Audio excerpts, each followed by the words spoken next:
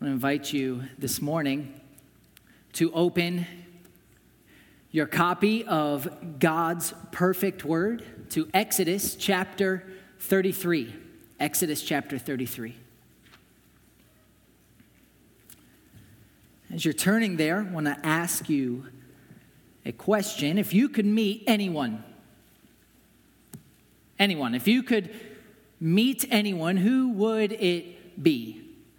It's a hero of yours or someone from childhood that you've idolized, someone that you'd love to introduce yourself to and interact with. Who would that be for you? As I was growing up, don't hold this against me, but I've been a lifelong, avid Ohio State University fan. Now, in Ohio State folklore, one of the coaches that will go down in history is a man named Jim Tressel. Jim Tressel is a former Ohio State head football coach, and I grew up with him as kind of the leader of the Ohio State football team. And in my family, this man was borderline idolized as a hero of Ohio State football. He had led them to a national championship. He had led them to several victories over Ohio State's rival. This man was going down in history as one of the Ohio State greats. Now, when I was my junior year of high school, my family received news that this man, Jim Tressel, was coming to our hometown for a speaking engagement. My family quickly found a way that they could to get there because wanted desperately to meet this man, Jim Tressel. Wanted to meet him. Just wanted to introduce ourselves, say that we had talked to this man who we respected so much. And to my horror, I discovered that while the entirety of my family was going to be able to attend, I had something that I was out of town for. It was impossible for me to be there, and I was horrified. But my family goes to this event. I'm in another state, and they get to meet Jim Tressel. They get things autographed by him. This is an incredible experience. I'm in North Carolina, and I get a call right about when everything is supposed to wrap up, and figuring this is my mom calling to tell us how it went. And so, look, mom is calling, answer the phone. Hi, mom. And on the other side of the line, I hear, "Hello, Adam. This is Jim Tressel, football coach at The Ohio State University." So I pulled my phone away and double-checked. It still said mom. And my mother, my sweet mother, she's one of those ladies, even Jim Tressel comes at her bidding. And so I'm in shock. I'm in horror. A very distinct voice, no doubt in my mind. This is the man. This is Jim Tressel. And he's calling me. And so what do you say? You say, "Hi. How are you?" He goes, "Great." And so we talk for just a minute. And I'll never forget that conversation. Never forget it. So the conversation takes place talking to Jim Tressel, childhood hero, and hang up the phone after it's done. And my friends are standing around me and they say, "Who is that?" And Jim Tressel, right? Now, they didn't know who he was. So this is just awesome, incredible experience in my life. My friends don't even understand the significance of what just took place. But I'll tell you what, I will never forget that moment where this man that I respected so much took just a moment to call me, say hi. That conversation will live on for the rest of my life. We all have individuals. For me, it was a man like Jim Tressel that we would love to meet, love to interact with, love to have a conversation with. We're going to find a text this morning in Exodus chapter 33 where Moses gets to meet someone incredible. Moses is going to meet God. He's face to face.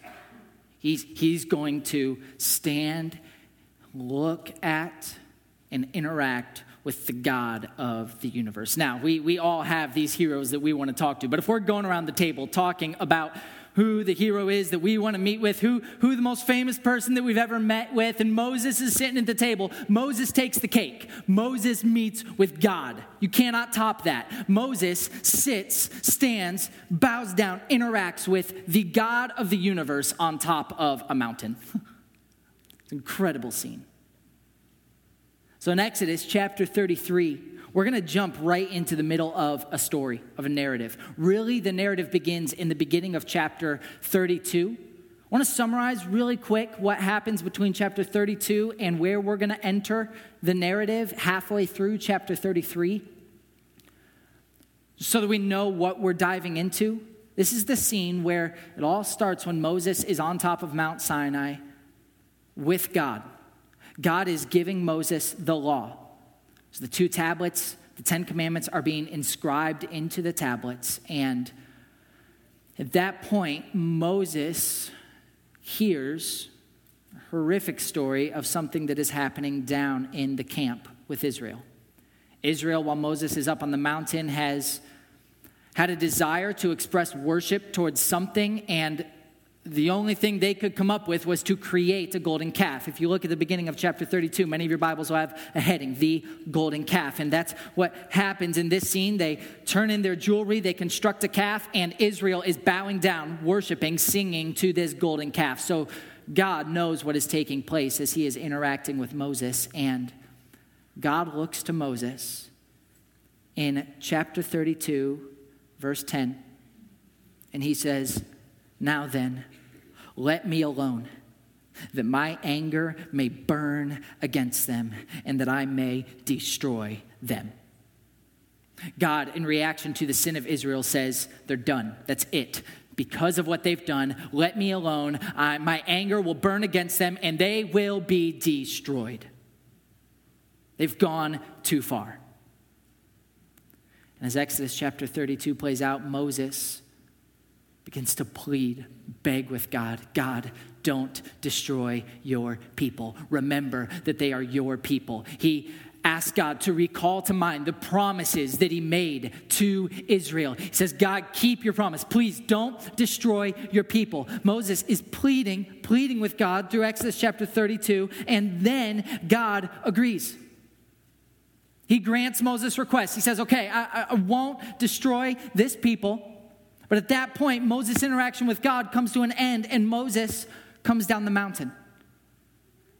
As he's coming down, he sees what's taking place in Israel, and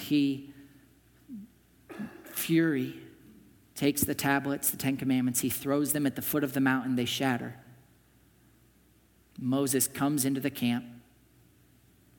He actually calls all of the Levites to himself and orders the slaughter of thousands of Israelites. 3,000. 3,000 Israelites are slaughtered by the Levites as they go out by the sword, and Moses, as punishment for their sin, commands this. And then Moses, in end of chapter 32, he intercedes again for the people. He goes to God and says, we have sinned greatly, but please forgive our sin. We've sinned against you, but God, please forgive us. And he says, as he's talking with God, he says, if you can't do it, blot me out of your book.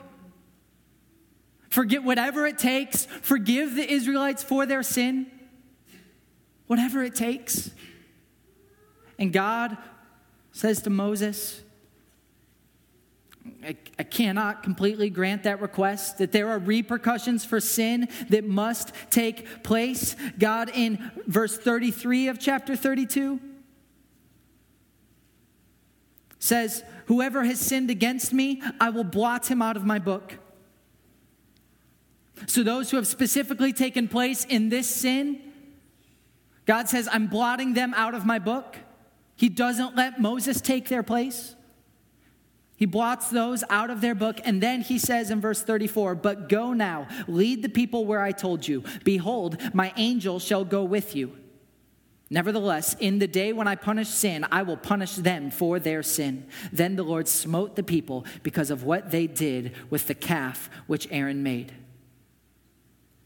So essentially what God does is he looks to Moses. He says, I will blot some of them out of my book, but you need to keep going into the promised land. Note that God says, I will send my angel with you. But what's going to become clear as this text unfolds is that God will no longer let his presence be with Israel. God has been present with Israel from the beginning in a unique and special way.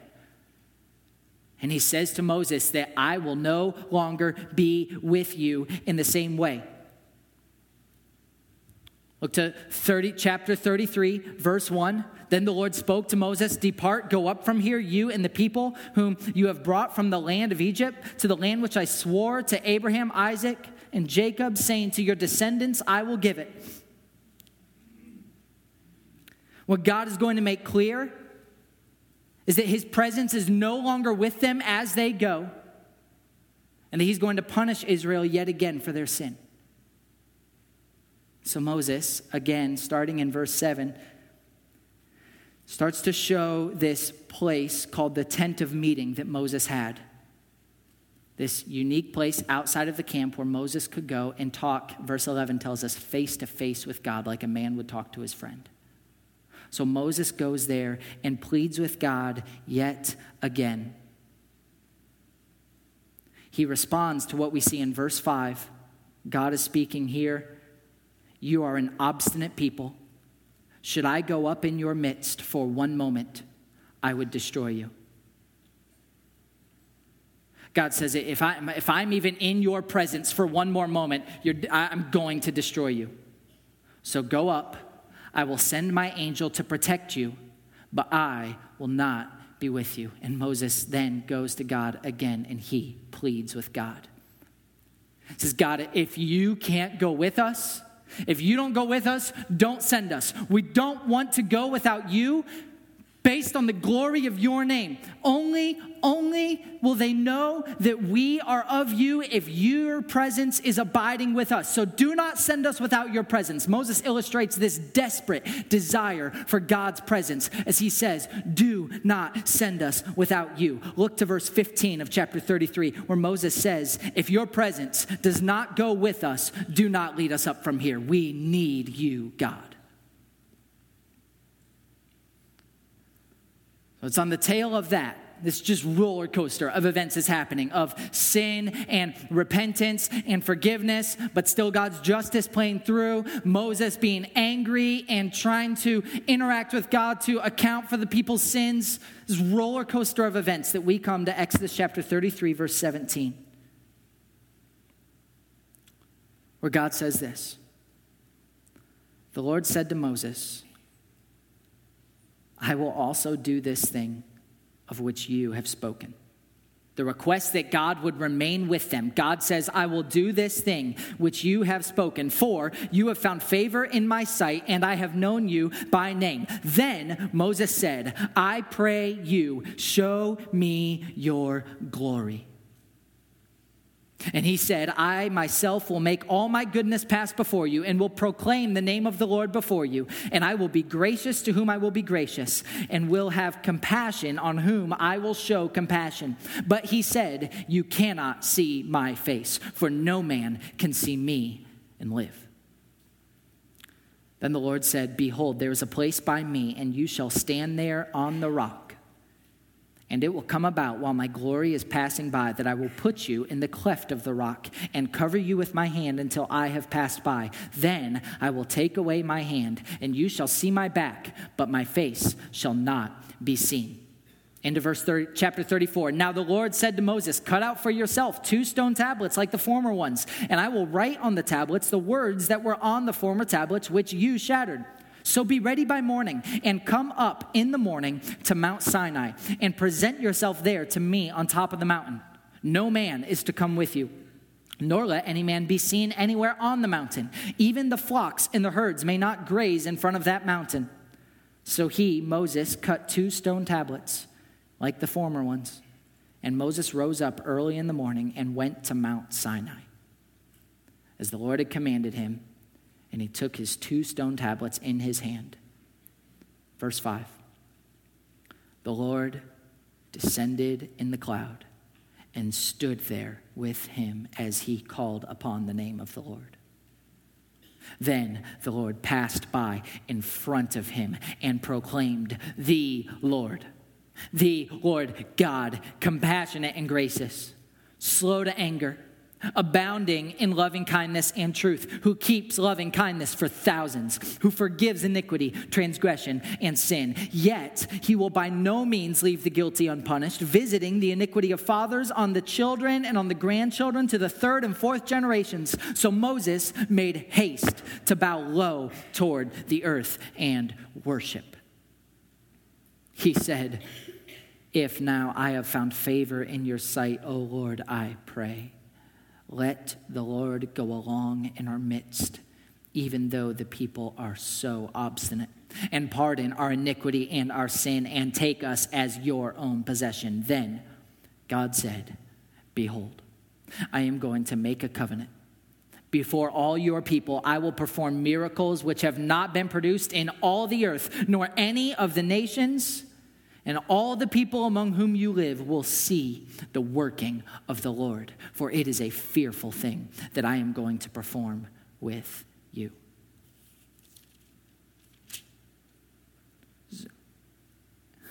An incredible scene that plays out on Mount Sinai. Moses has this encounter with God, this fascinating, unexpected, unimaginable encounter with God. And from this meeting, I think that you and I can find 5 lessons in glory. 5 lessons in glory. So this morning specifically, 5 lessons in glory from Moses' encounter with God. 5 lessons in glory from Moses' encounter with God. Okay, so turn back to chapter 33, verse 17. Remember, Moses has just requested that God would accompany the people into the promised land, that his presence would abide with them in the same way that it had. And God says, "I will do this thing which you have spoken, for you have found favor in my sight, and I have known you by name." So Moses makes this request, and on the basis of Moses' righteousness, on the basis of the fact that he had found favor in the eyes of God, God grants this request. Understand, with the events that have transpired, this is incredible that God has just given, that he has granted this request. He has relented from his wrath. He's taken back the punishment that he said he would give to Israel after God said, "I can't bear to be in their presence. If I am with them, I will destroy them." After he says that, now he's going to accompany them into the promised land. This is incredible territory. So you ask, how then does Moses respond to this gift from God? God is going to stay with his people even though they don't deserve it. How does Moses respond? Does he fall to his knees praising God? Is it just utter thanksgiving that comes from his lips? Is it worship? How does Moses respond to this incredible gift from God? The answer is in verse 18. Look at what Moses says. God says, "I will grant this." In verse 18, Then Moses said, "I pray you, show me your glory."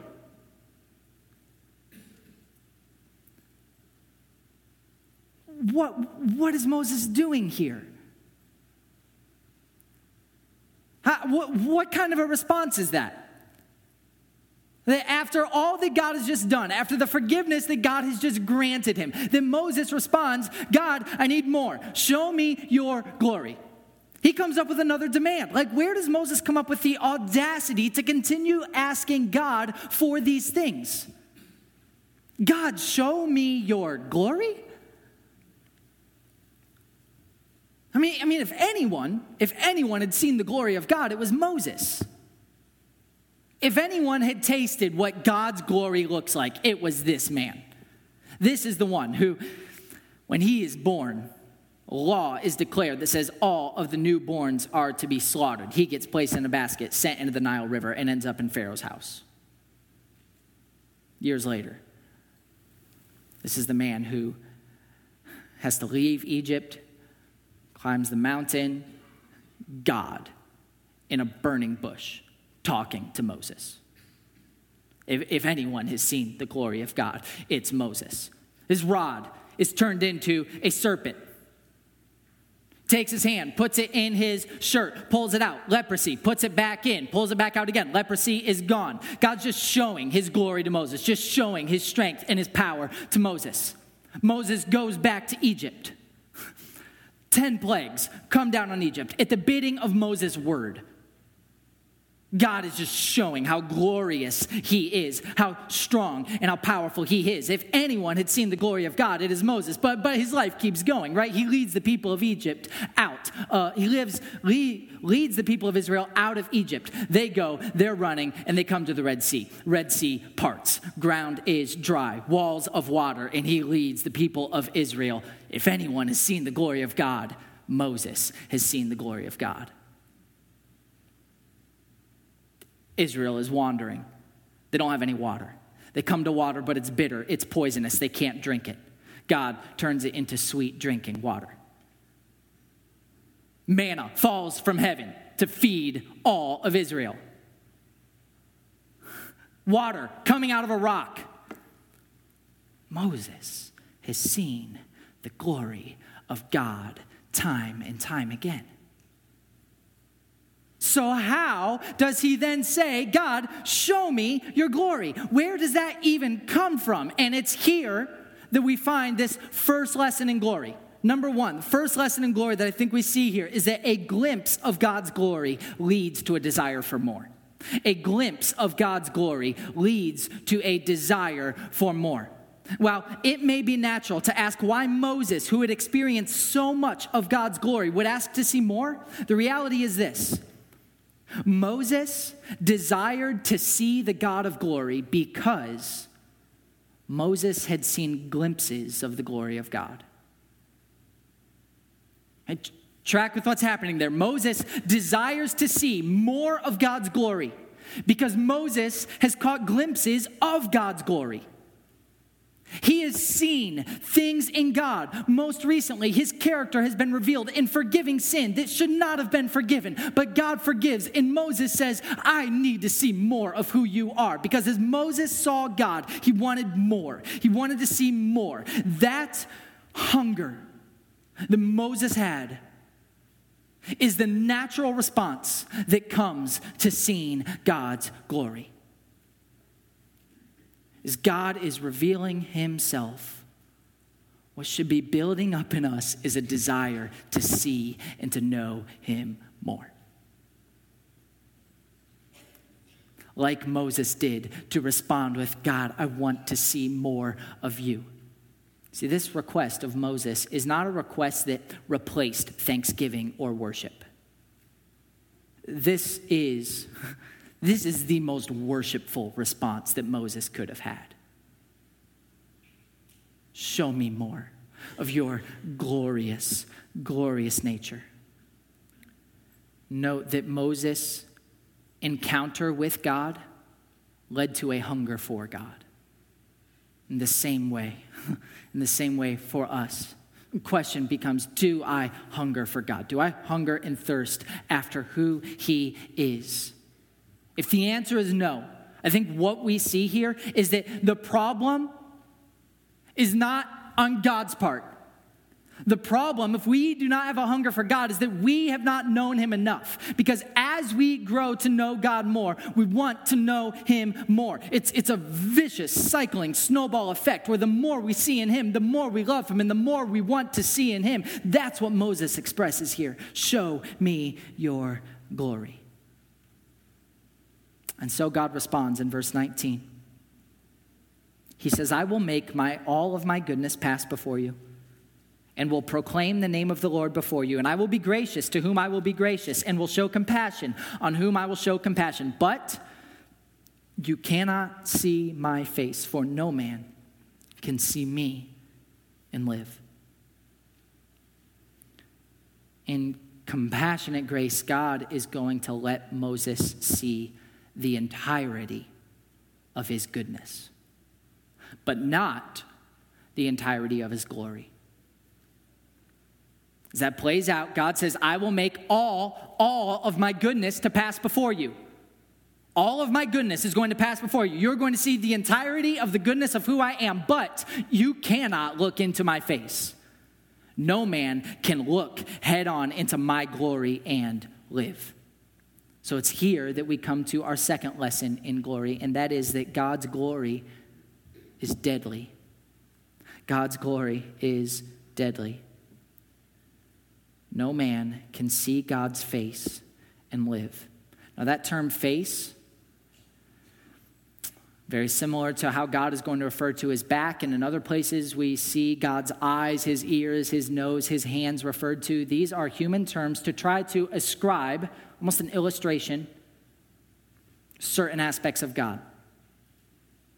So Scripture tells us God is spirit. He doesn't actually have a face or a back or hands. He is spirit, but he uses this human terminology kind of help us grasp exactly what he's saying here. So when he says, you cannot look into my face, what he is saying is you cannot look into the fullness of who I am. You cannot do that. You cannot look head on into the glory of God and live. Now think about that statement. No man can survive looking at God's glory. Like we don't even have a category for that. To look at something and not being able to survive it. The closest thing I can even imagine is our sun, where we're not supposed to look at the sun because it's so bright. If you do enough damage, it'll do damage to your eyes if you look at it long enough. But this is a whole new level. This is, if you even catch a glimpse of God's glory head on, you die. You can't survive it. God's glory, absolutely supreme, unmatched. There is nothing like it. There is no even association in our minds for how glorious he is. To even observe it is to find death. God essentially teaches Moses a lesson. He says, Moses, though noble, you don't know what you're asking.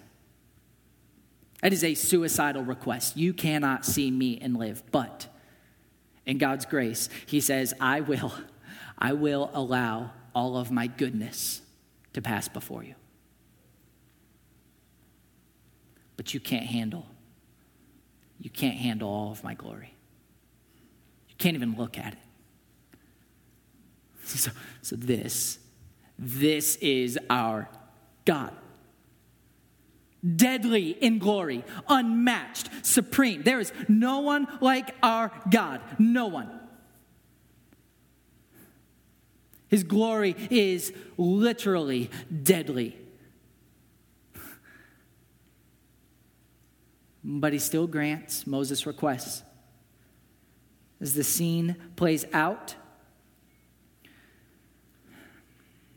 jump into, in verse 21, he starts explaining, come up onto the mountain, there's going to be a rock. I'm going to hide you in the cleft of the rock, and I will make my glory pass by you. I will put you in the cleft of the rock and cover you with my hand until I have passed by. Verse 23, then I will take my hand away, and you shall see my back, but my face shall not be seen. So into chapter 34, in verses 1 through 4, Moses prepares. He starts cutting out the tablets that God told him to cut out so that he could give him the law again. And then he ascends the mountain. In verse 5, Moses is on the mountain, and the Lord descended in the cloud and stood there with him as he called upon the name of the Lord. So Moses is on the mountain. Moses calling on the name of God, declaring the name of God, and God in a cloud is descending to him. Now Moses at this point is in the cleft of the rock. As verse 6 starts to play out, then the Lord passed by in front of him and proclaimed, the Lord God. So God descends, Moses in the cleft of the rock, God passes by in front of him, and then note, because you absolutely wonder, what did Moses see? What did this look like? And as you read through this, we don't know. Moses doesn't tell us what he saw. Isn't that fascinating? He tells us what he heard. Nowhere do we see descriptors of the visual glory of God. All we hear is a description of his characteristic.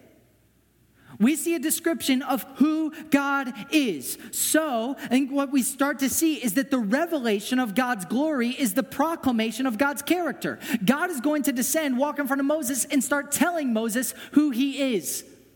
He's going to start proclaiming his own character. God's glory is revealed through his character. So that brings us to this third lesson. Third lesson, God's glory is revealed in God's character. God's glory is revealed in God's character. Look to verse 6 as this plays out.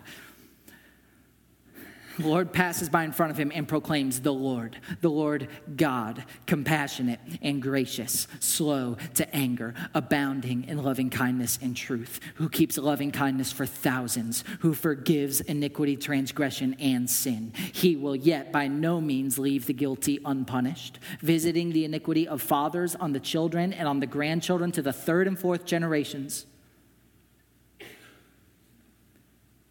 And that's it. That's what we see. That's what we're told about this encounter with God, is that God descends and declares his character to Moses. The glory of God is revealed in who he is. So let's examine briefly who he is.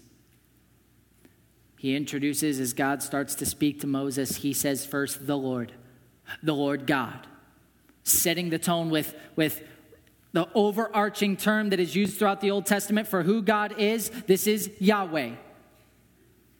This is when, in Exodus chapter 3, verse 14, when Moses says, who shall I say sent me? God says, I am. Yahweh is sending you. Tell them Yahweh.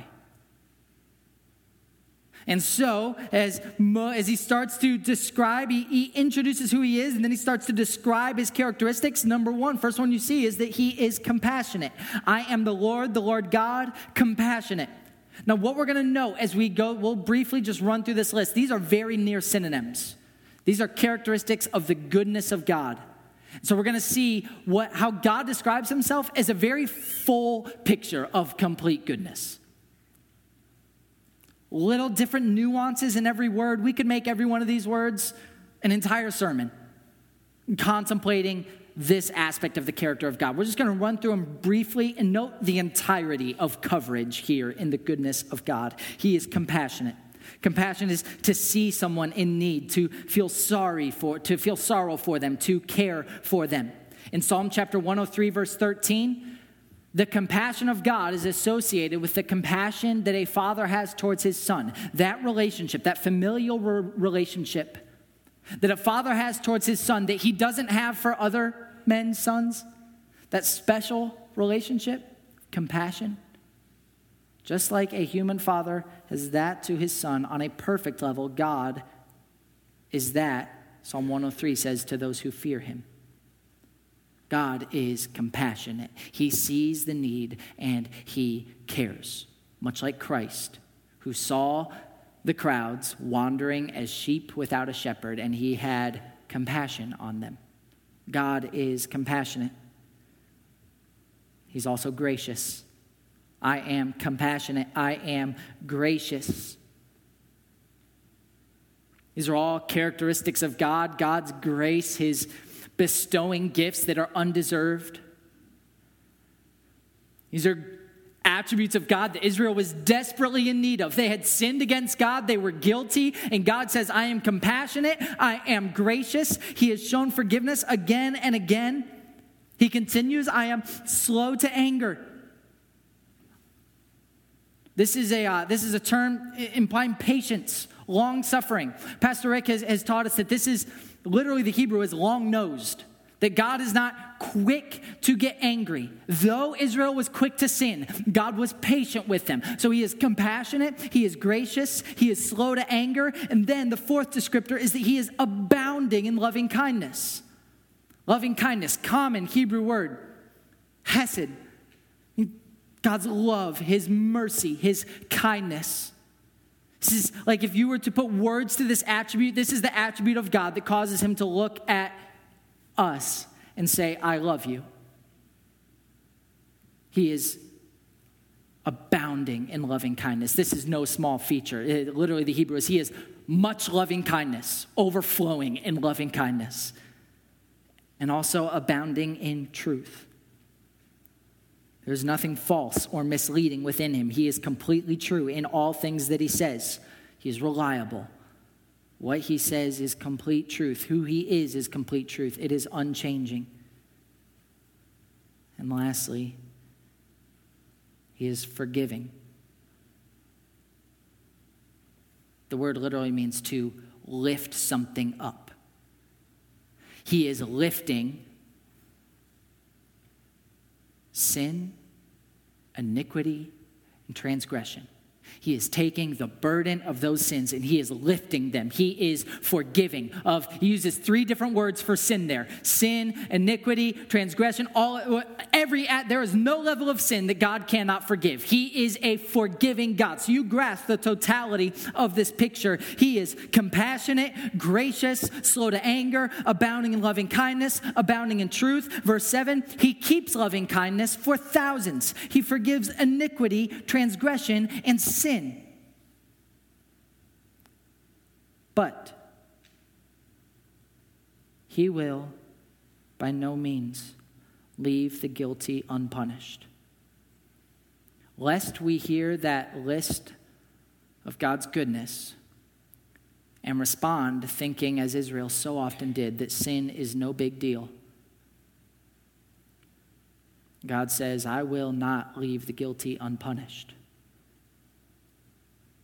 He's shown that in this text. He has just recently blotted many out of his book because of their sin against him. And yet, he has shown all of his goodness, his grace, and his mercy, and that he did not destroy Israel, and that he is going to continue to accompany them. He has granted forgiveness. He has shown his justice. And we enter into the last half of verse 7. We enter into a very difficult part, which says that God is visiting the iniquity of fathers on the children and on the grandchildren to the 3rd and 4th generation. What does this mean? That God is visiting the iniquity of fathers onto their children 3 and 4 generations later. I'll tell you what it doesn't mean. Based on the exegesis of Jesus Christ, in John chapter 9, this doesn't mean that children are condemned or punished for the sins of their parents. Remember, Jesus said, it's not because of this young man's father or mother's sin that this young man is sick. Jesus is explaining what would have been a misunderstanding of this text, that the iniquity of fathers is felt on children. I think what God is saying here, what we see playing out here, is not that God punishes children for the sins of their parents, but that children, grandchildren, generations later, feel the repercussions of sin. In essence, that sin, it's not insignificant. The repercussions of sin will still be felt. Yes, God is good. He is gracious, forgiving, loving, kind, merciful. He is good. But sin still has penalty. And there are children that will feel the impact. There are repercussions of sin that will echo throughout generations. It does not mean that those children are being punished for their parents' sin, but that the repercussions of parents' sin are felt. You cannot sin in a vacuum. It cannot be done. Your sin has an impact on those around you. So when you hear of the characteristics of the goodness of God, it's not an excuse. Note that Moses is not sitting here and saying, okay, but you're gracious, but you're also just, and sin has its penalties, but you're forgiving. How do those two meet? Look at how Moses responds. Verse 8, Moses makes haste to bow low towards the earth and worship. Moses doesn't get into an intellectual argument about the consistency of God. Moses falls to his face and worships the God that he just encountered. He has experienced the glory of God in a unique way, and he is physically responding and worshiping God for what he has just seen. That brings us to our fourth lesson. An encounter with God's glory has physical repercussions. An encounter with God's glory has physical repercussions. You cannot encounter the glory of God and walk away unchanged. Cannot be done. Look at what happens to Moses after he watches this scene play out. I think we see multiple physical repercussions of this event. First, humility. Ultimate humility. Moses, his instant reaction, he makes haste. He hurries to the ground. With haste, he bows low. Moses is on his face, total humility, acknowledging complete unworthiness to be in the vicinity of God, bowing down before him. So Moses is completely humble after experiencing this. Also, verse 8 makes clear not only does humility, that's one of the physical repercussions, but also worship. Moses is worshiping God. What he has seen has left him to do nothing else but worship God for who he is. We don't know exactly what Moses said. Words may not have even been involved, but Moses is on his face worshiping the God that he has just encountered. It had physical repercussions. But jump down. It's a fascinating additional repercussion. Jump down to verse 29 of chapter 34. Verse 29. There's one more repercussion of his encounter with God's glory that we cannot ignore. Starting in verse 29 of chapter 24.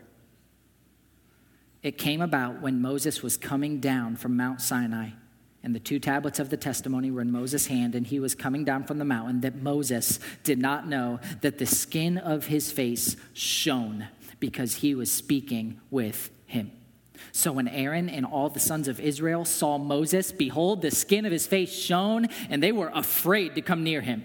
Then Moses called to them, and Aaron and all the rulers in the congregation returned to him, and Moses spoke to them. Afterward, all the sons of Israel came near him, and he commanded them to do everything that the Lord had spoken to him on Mount Sinai. When Moses had finished speaking with them, he put a veil over his face. But whenever Moses went in before the Lord to speak with him, he would take off the veil until he came out. And whenever he came out and spoke with the sons of Israel what he had been commanded, the sons of Israel would see the face of Moses, that the skin of Moses' face shone. So Moses would replace the veil over his face until he went in to speak with him. So Moses comes down off the mountain, and this is not a change in Moses' complexion.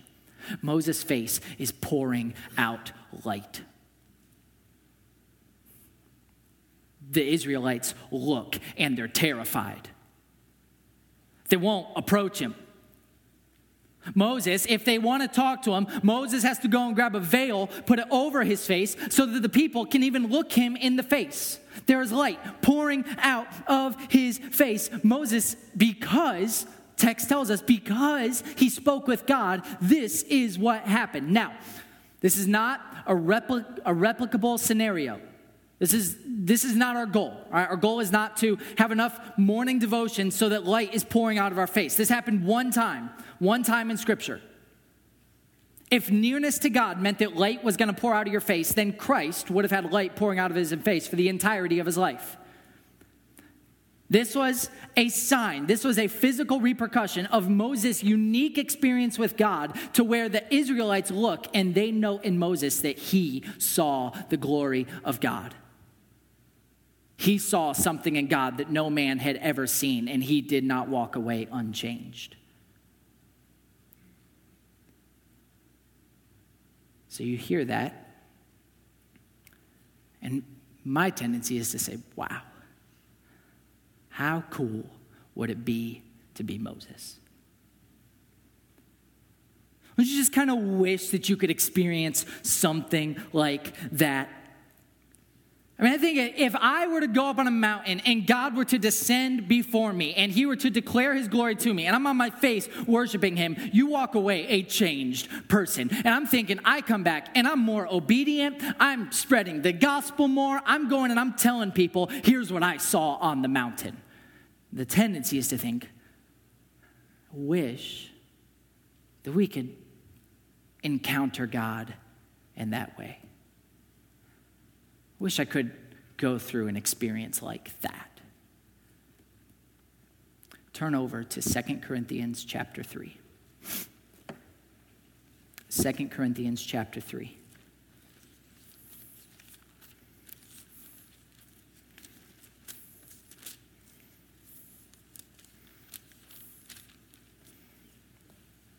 Paul in 2 Corinthians chapter 3 is comparing the new covenant with the old covenant.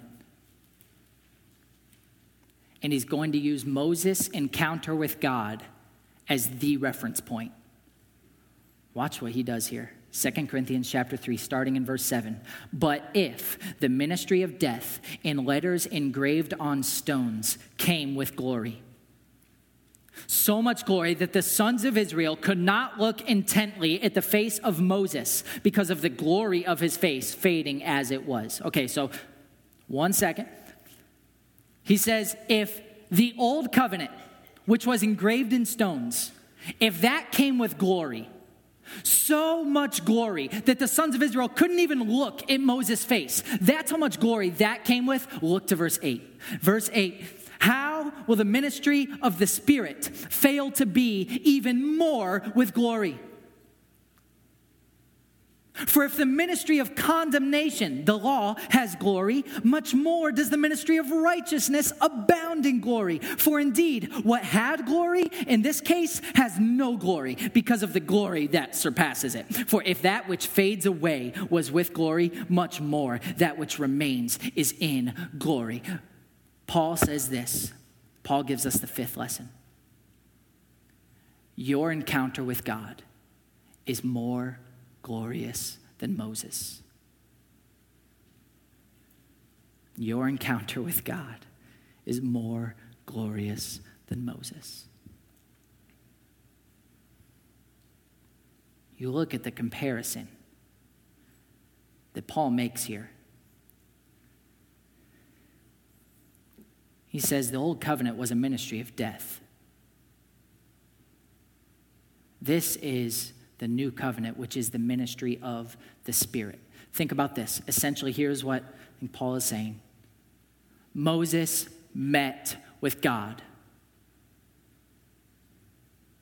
God is in you. Think about it. If there's a comparison taking place here, which is better? Moses got to meet God. Christian, God dwells in you. God is living inside of you. Your encounter with God is in a more personal, in a more direct, in a more glorious way than Moses ever had, because this is the ministry of the Spirit who dwells within you. The old covenant was fading. The glory that the Israelites saw was glory coming from Moses' face, and Moses' face was fading, is what Paul says. Your ministry of the Spirit is eternal.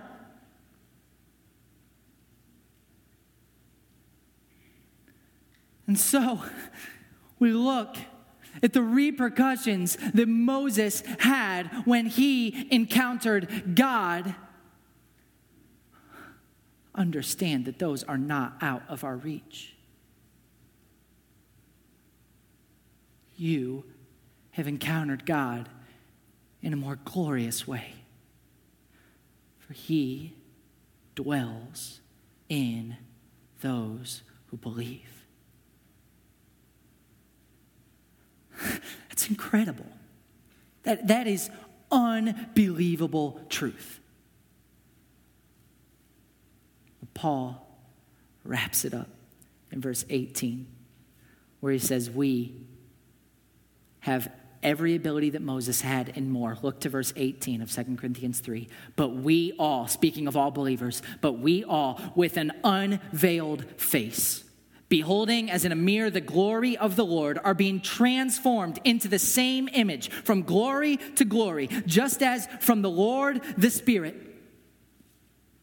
So Paul says this, we have every ability that Moses had. Moses would take off the veil and go and talk with God. We, with an unveiled face, behold the glory of God. We do that. We are able to behold the glory of God, but it is better in this way. Moses, when he beheld the glory of God, his face shone. We are transformed. When we behold the glory of God in verse 18, we are being transformed into that same image, from glory to glory from the Lord. As we behold the glory of God, Moses' face changed. The entirety of who we are is transformed progressively more until we are ultimately glorified in heaven. So worship God. Praise God. Fall on your knees in complete humility that this God of deadly glory would dwell in us.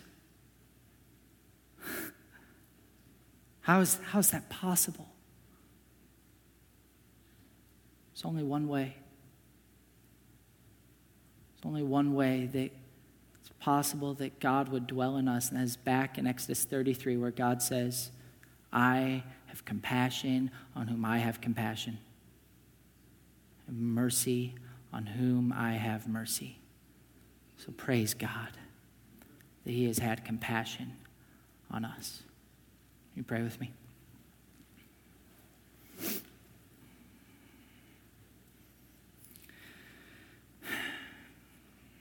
God, we do not deserve anything that you have given us. We don't deserve to behold your glory. We don't deserve for you to dwell within us.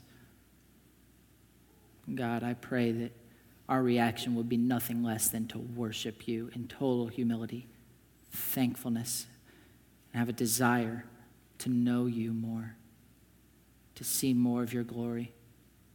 Father, make us, transform us into the likeness of your Son. In Jesus' name we pray. Amen.